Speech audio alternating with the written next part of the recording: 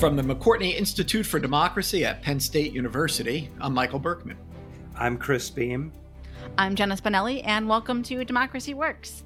This week, we are talking with Michael Rebell, who is the executive director of the Center for Educational Equity at Columbia University's Teachers College and author of Flunking Democracy: Schools, Courts, and Civic Participation.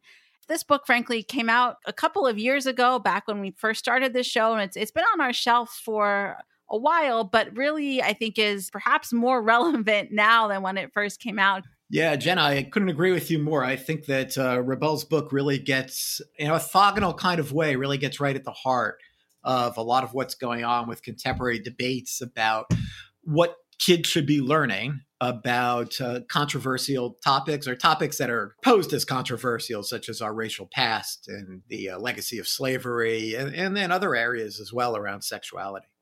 Well, and all of that is taking place within or around or simultaneous to the argument that he wants to make, or the question that he wants to raise is, which is, what are the prerequisites that are required for someone to assume democratic citizenship? What do you need to know? What skills do you need to have?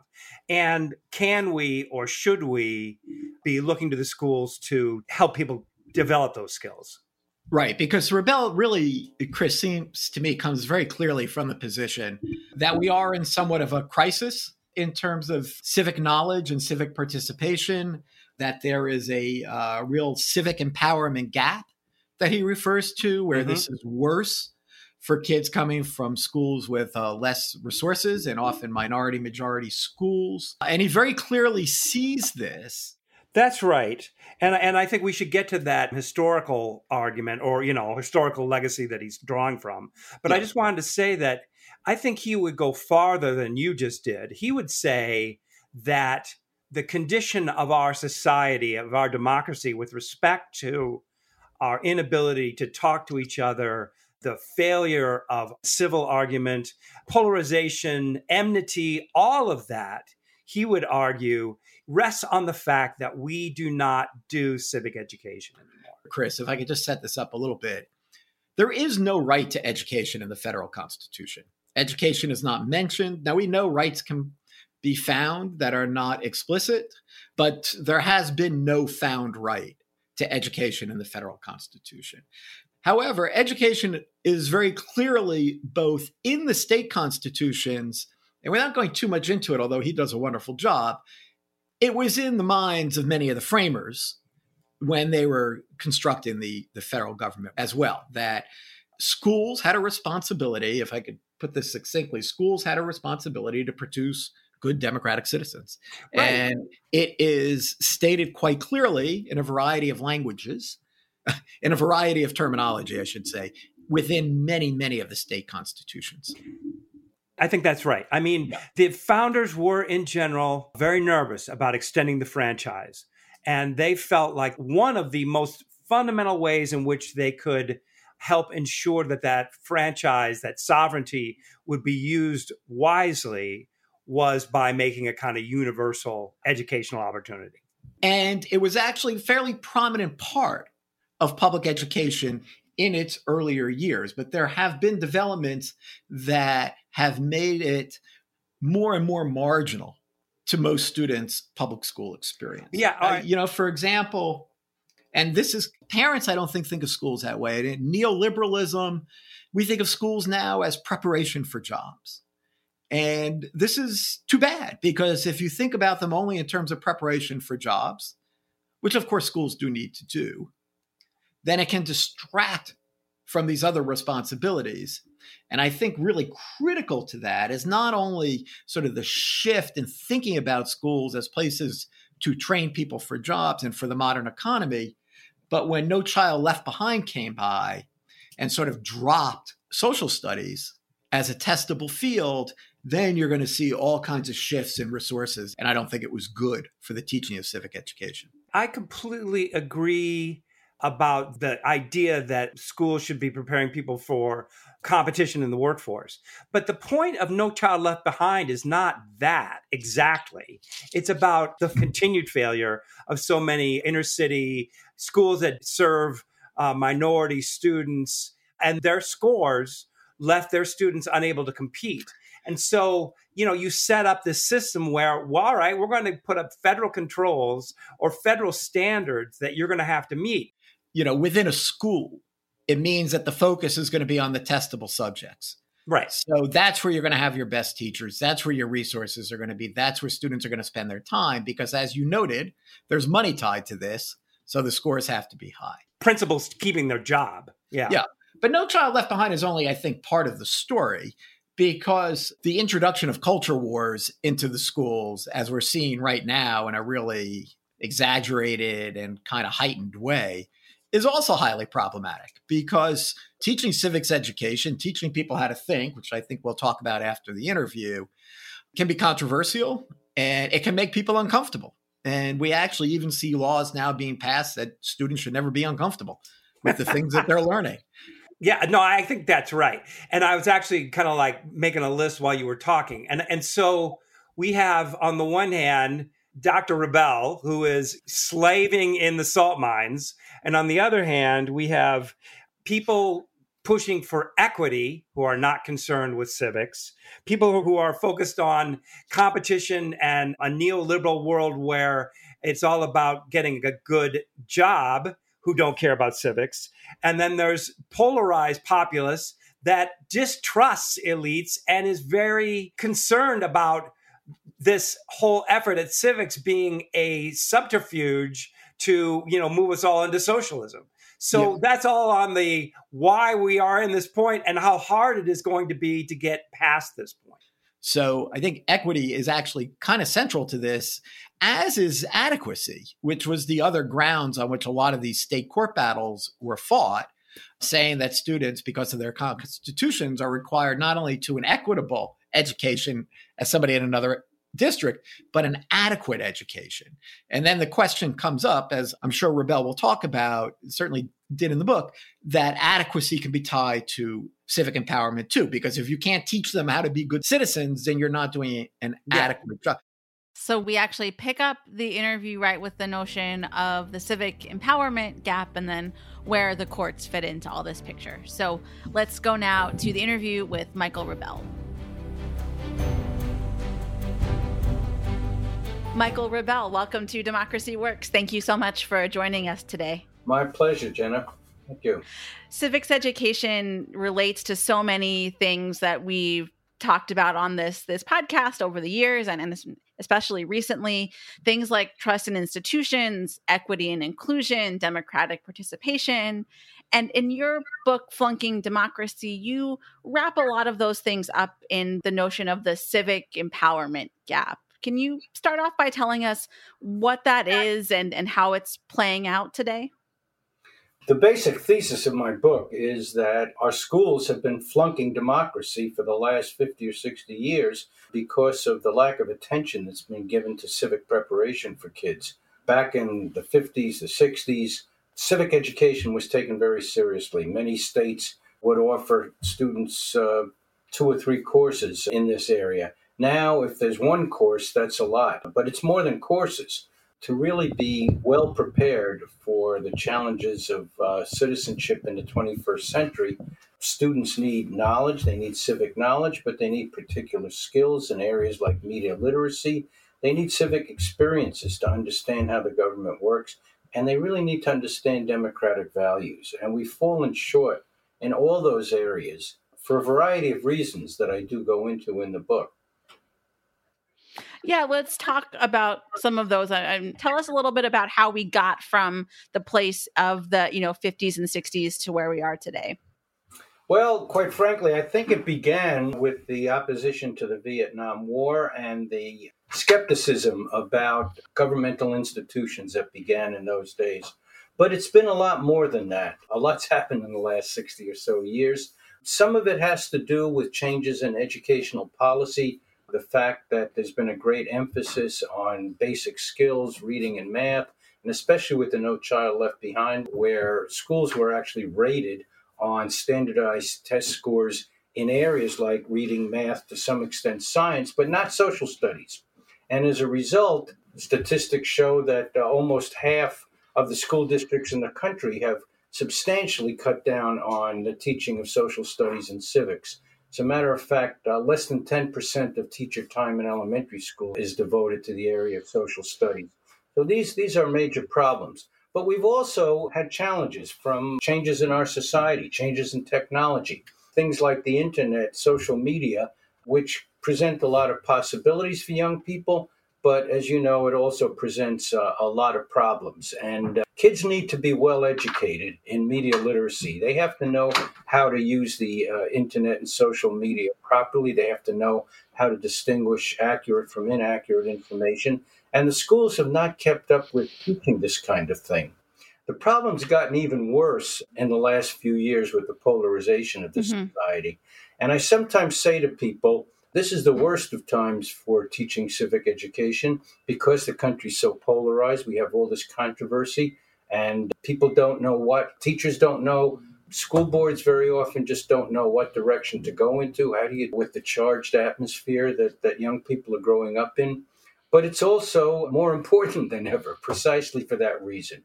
And the researchers, the practitioners who have really delved into this area, they have come up with what I think are very effective ways of dealing with the challenges in our current environment. And really what we're trying to do is promote what I call good civics and press upon people how important it is that the schools do their job right, because our democracy is in peril. And teaching young people to understand their responsibility as citizens and their possibilities as citizens is what's really needed. And you argue that it really has to be an outside force or an outside power that needs to change the priorities of schools. As you said, there's a lot of sort of internal conflict among teachers and school boards and those types of things. And you argue that the courts are really the place to look for that change. Tell us more about that and why you think the courts are really the ones to move things forward here. Well, what I learned when I was doing the research for Flunking Democracy was that I wasn't the first person who understood this problem, was concerned about it. There are many scholars, many researchers, many educators who have been wringing their hands for years about the lack of real attention to civic preparation of kids. And a lot of them came up with really good instructional methodologies.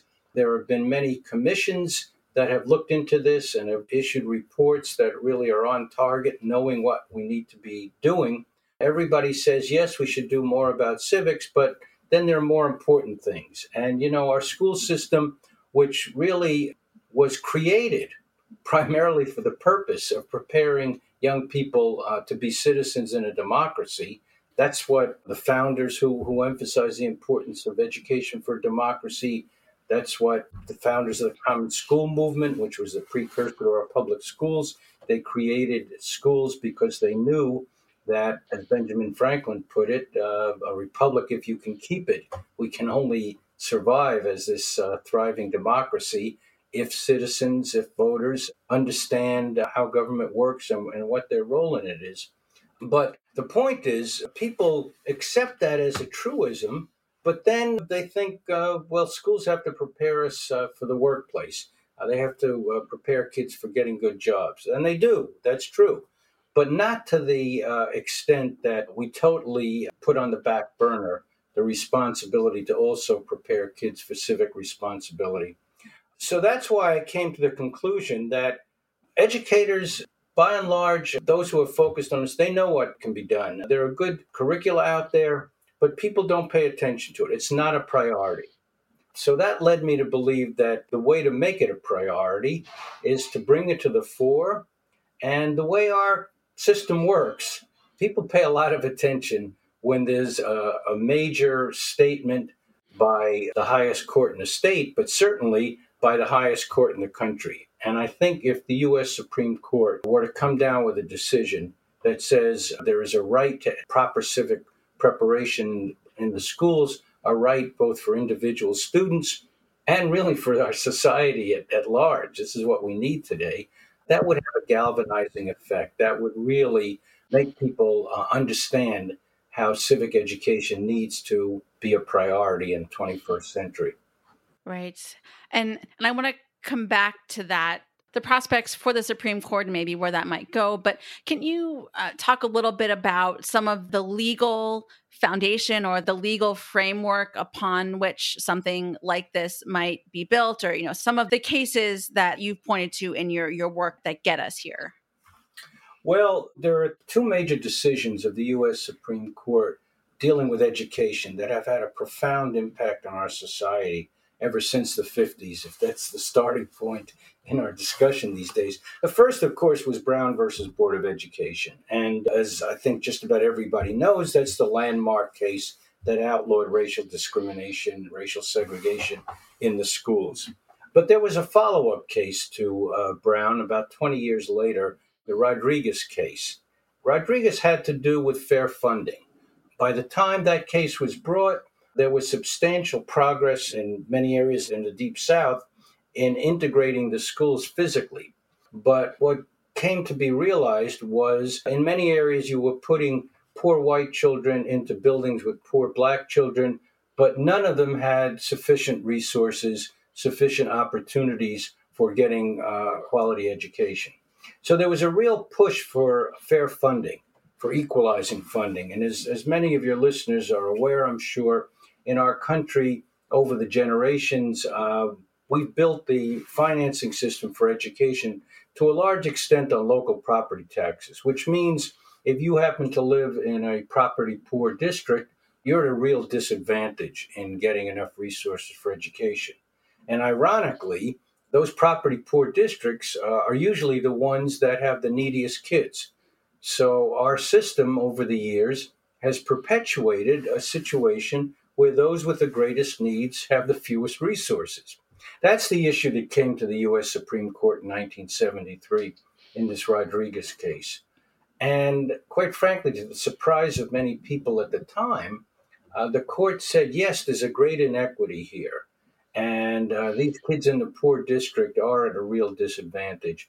But despite Brown talking about how important education is, they said there's nothing, not a word in the U.S. Constitution about education. It's not a federal issue. We're going to leave it to the states. That was a very close 5-4 decision. And it's had a profound impact. It meant that the federal government was going to do nothing about equalizing fair funding. And it's also meant they've been hands off in other areas. Sometimes when education intersects with free speech and issues like that, the courts will get involved. But on quality of education, funding of education, the Supreme Court said we're leaving it to the states. And as I explained in Flunking Democracy, in the area of social studies, civics education, leaving it to the states means a hodgepodge of reaction and lower priority in most states. And so you have, as I understand it, you took this forward in Rhode Island last year. Tell us about that and sort of where things go from here. You know, if you're a lawyer looking for reform, you look for a place where the facts are clear. And unfortunately, Rhode Island was a place that has, in my mind, one of the worst civic education systems in the country. At the time we brought the case, they did not require any civics in the schools. They had no way of assessing whether kids had learned any civic values. Symbolically, I think it was very interesting that the position of social studies coordinator in the state education department had remained unfilled for 5 years. So it was a very low priority there. And when we went to Rhode Island and asked people whether they thought this kind of case would be important, whether there would be support for it, there was really an outpouring of support. First meeting I went to there, we had over 100 groups and individuals. So it seemed to be the right place to bring the case. And we did. And we got a very interesting decision from the federal district court where the case was first heard back in 2020, I guess it was. Judge William Smith, who was the chief judge of the federal district court there, heard the case, gave it a lot of attention, I must say. The day we had the argument, we had about 50 young people in the courtroom. We have 14 plaintiffs in the case. They're young people from throughout the state, all ages. They ranged from high school seniors to a newborn. We had a baby that was a few months old, and the mother said, I'm joining this case because it may take a while, but I want my daughter to have a good, solid civics education when the time comes. Anyhow, we not only had most of the plaintiffs, but a lot of them brought their friends. So we had about 50 people in the class, young people in the classroom. And the judge walked in, and the first thing he did was greet these students, and he said, "You're going to get a great lesson in civics today." And he gave it to them. We had an argument for about an hour and a half, which is unusual in a federal court. Anyway, to make a long story short, we had a really interesting result from this. The judge took an extraordinary amount of time to issue the decision. When it came out, it was about 50 pages. And it is the most persuasive, the most convincing statement of how important civic education is in modern times that I think I've ever read. And the judge says quite clearly that American democracy is in peril, and it is really important that the schools pay attention to civic education. He thanked these students for bringing this important case and said, "We from the older generation have to listen to their plea that something has to be done to improve this system."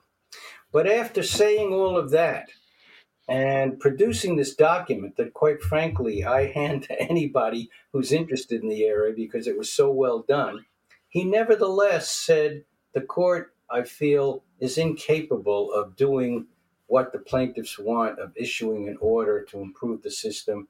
He basically said, "I'm pleading with the governor and the legislature to do something about this, but the court won't." And it was because he read a lot of the precedents, the Supreme Court cases and all, as not being fully supportive of the arguments we're making. And there is ambiguous language in those. But quite frankly, he set the stage for bringing the case to the Supreme Court. We did appeal to the U.S. Circuit Court in the New England area, and they affirmed the case and said the same thing this judge said, which is this is a really important issue, but the existing Supreme Court precedents stand in the way of arguing anything.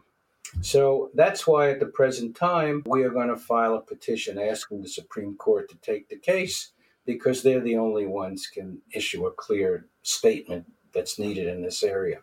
That's exciting, and we'll certainly keep up with that as it moves forward. I want to talk a little bit about public support here. I think even in the couple of years since Flunking Democracy has come out, we've seen education become a part of the culture war in a way that it wasn't. And you started to get to some of this with polarization. And we can point to perhaps Glenn Youngkin's win in Virginia, where he ran on education as a sole issue and the role of parents. And it's all this kind of big morass that's out there. How do you think about what role public support plays here? Or are you worried at all about a division between what people seem to say they want and where things are heading as far as the courts? Let me back up a minute and just talk about how this relates to our lawsuit, if you don't mind. Sure. One of the first questions I got from the federal judges was, what are you asking us to do? Do you want the federal courts to take over the curriculum in the schools and instruct them about exactly what they should be teaching about civics? And our answer is no, we agree. Education in America is primarily a local issue. We very much value participation, local school boards and all. What we need is for the federal government to just say, kids have a right to this, and send it back to the court in Rhode Island, send it back to all the states, and say, you've got a responsibility to do this. And you have to do it in accordance with local priorities, local educational methods, but you've got to do it, and you've got to show results. So this is that old adage about let 1,000 flowers bloom. That's what we're looking for. And, if we're ever going to overcome this polarization, it's got to be by conversations beginning at the local level. Because the problem of polarization is people don't see each other as humans. They see each other as enemies. And when you deal with these kinds of issues on the national level, it's hard to break through that. I understand members of Congress who used to go out to lunch with people from the other parties, socialize with them and all. They hardly speak to each other in the halls of Congress or out of the halls. But people who are attending local school board meetings, people who are getting involved with their local education systems, are dealing with their neighbors. And yes, there are going to be big divisions, but there's so much more potential there for people having meaningful conversations, for listening to what the other side has to say. And this is what we have to teach our children in the classroom. One of the problems with civic education over the years has been teachers tend to shy away from instructing students on controversial issues, on bringing controversial issues into the classroom. But that's precisely what we need to do today. We've got to teach kids that, yes, there are great disagreements, and our diversity and our differences in backgrounds create more of these differences. But that's precisely why schools have to give students experiences and instruction in how to have a respectful conversation with somebody with whom you disagree, how to be tolerant to that extent. That's an opportunity for school boards, for educators, for local policymakers, for politicians to realize that rather than exploiting this in a negative way, there's a positive potential here. And that's what we've got to take advantage of. And that's what the result of a galvanizing Supreme Court case will be. I think it'll inspire people to take advantage of the power of the local involvement in education. And I'll point to the fact that Chief Justice John Roberts, every year the Chief Justice issues an annual report to the judiciary that summarizes the past year and looks forward to what needs to be done.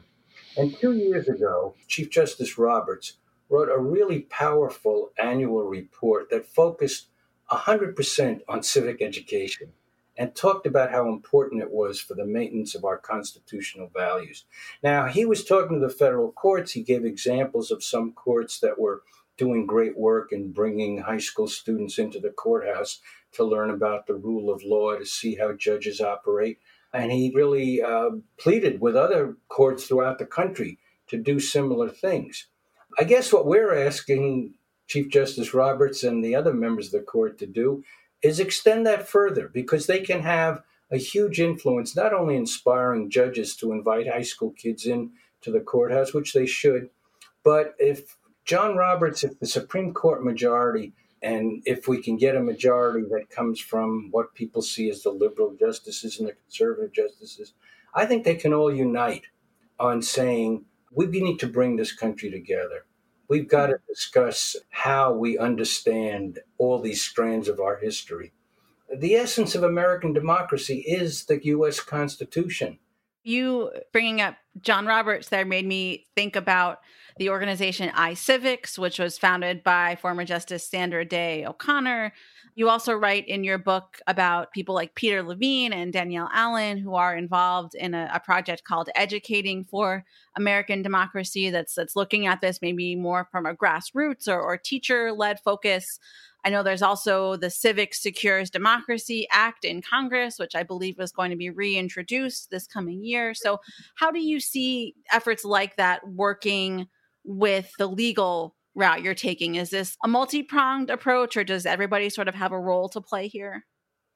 Certainly everybody has a role to play, and I'm glad you brought up those examples of great things that are out there. The Educating for American Democracy Act provides curriculum materials, not a curriculum, but ways that local communities can try to understand these various strands of our traditions, of our values, and put them together. They don't take a liberal or conservative view. They respect both.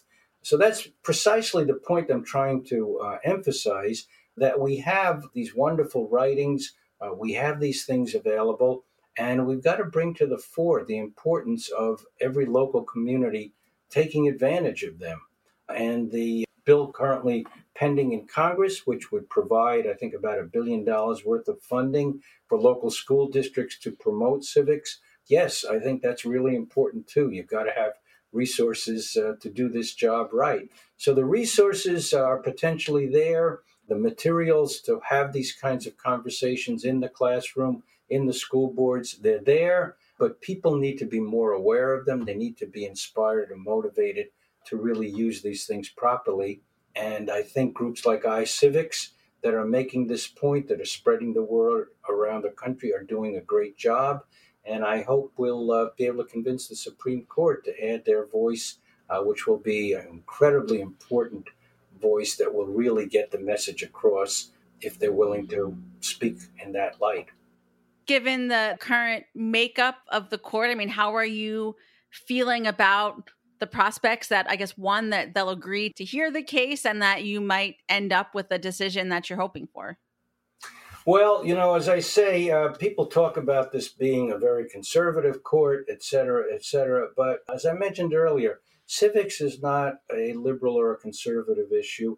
And Chief Justice Roberts has certainly made it clear that he understands the importance of preparing young people for understanding and acting on constitutional values. Many of the other justices, Justice Sotomayor has taken over to chair iCivics, the group that you mentioned, since Sandra Day O'Connor retired from that. Justice Gorsuch, for instance, has been very outspoken on the importance of civic education. Last year, he wrote a book called A Republic If You Can Keep It, quoting that Ben Franklin phrase. So I'm hopeful that, by example, the Supreme Court can get beyond the polarized political values and say, we're liberal, we're conservative in our personal views, but we're all Americans and we understand the importance of bringing our young people together and overcoming the current challenges to democracy and moving us on to a much more American values path. And that last question here for you, Michael, what is the timeline for moving all of this forward to the Supreme Court? We're going to be filing what's called a petition for cert in May or June. And then the court usually takes a couple of months to decide whether they're going to take a case. They do take very few cases. I understand that. But we're hoping we can build support for this. And the more people like you let us tell the folks out there how important it is, the more people may write letters to the editor, the more amicus briefs we may get supporting the case. The buzz about it makes a difference. So if people think this is a cause worth supporting, we'd appreciate your talking it up. Well, Michael, thank you so much for all of your work in this area, and thanks for joining us today to talk about it. It was my pleasure, and thank you for your attention and your interest in this important area.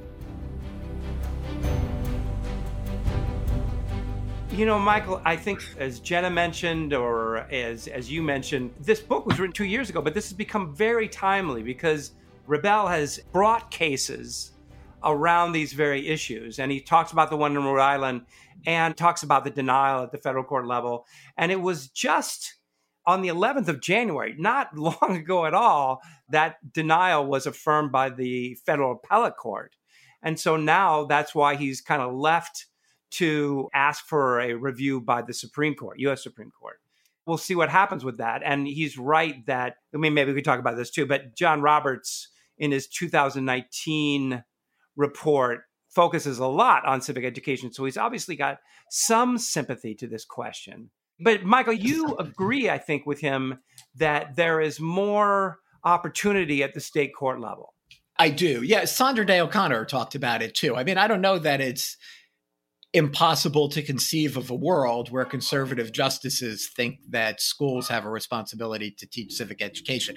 That notion of civic education might differ from that of the liberal justices, but I could see where they could each come down that way. To me, I take a step back and think that what I find so interesting about him and what he's been doing, and I've been following it for a little while, is there's a whole legal strategy here that's developing. I'm not a law professor, he is, so if I'm wrong, I'm wrong. But it seems to me it's operating at two levels. They would love to find a federal constitutional right to a good civic education. And if they could find that in the Supreme Court, it would wipe the issue out in many of the states. But at the same time, they're going to continue to shop around for the right kind of cases. It reminds me of how I would often teach the Brown decision to my students, that after the Plessy decision allowing for a separate but equal was passed, the NAACP Legal Defense Fund laid out a strategy of finding the right cases. And Brown was not the first case.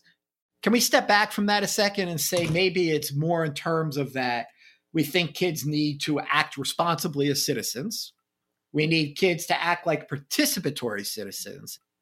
What I hear him saying is that if this participatory piece is one that's really gotten lost, that American government, for example, is often taught as this kind of abstract, distant set of institutions, not from the perspective of a citizen and what they should do. And, I know some very good teachers, particularly at the college level, who do teach their government classes from that kind of participatory angle. And then a third, even more difficult, as a justice-oriented citizen, which gets us into all kinds of debates about what that means. And then even another, which I know touches a lot on the writing you've done, as a moral citizen. Right. And of all those, the one aspect that still remains to any degree in high schools is more often the knowledge part, right? Because those are basically facts. Basic right? government classes. We talk about federalism, we talk about checks and balances, pocket veto, and, call it a day.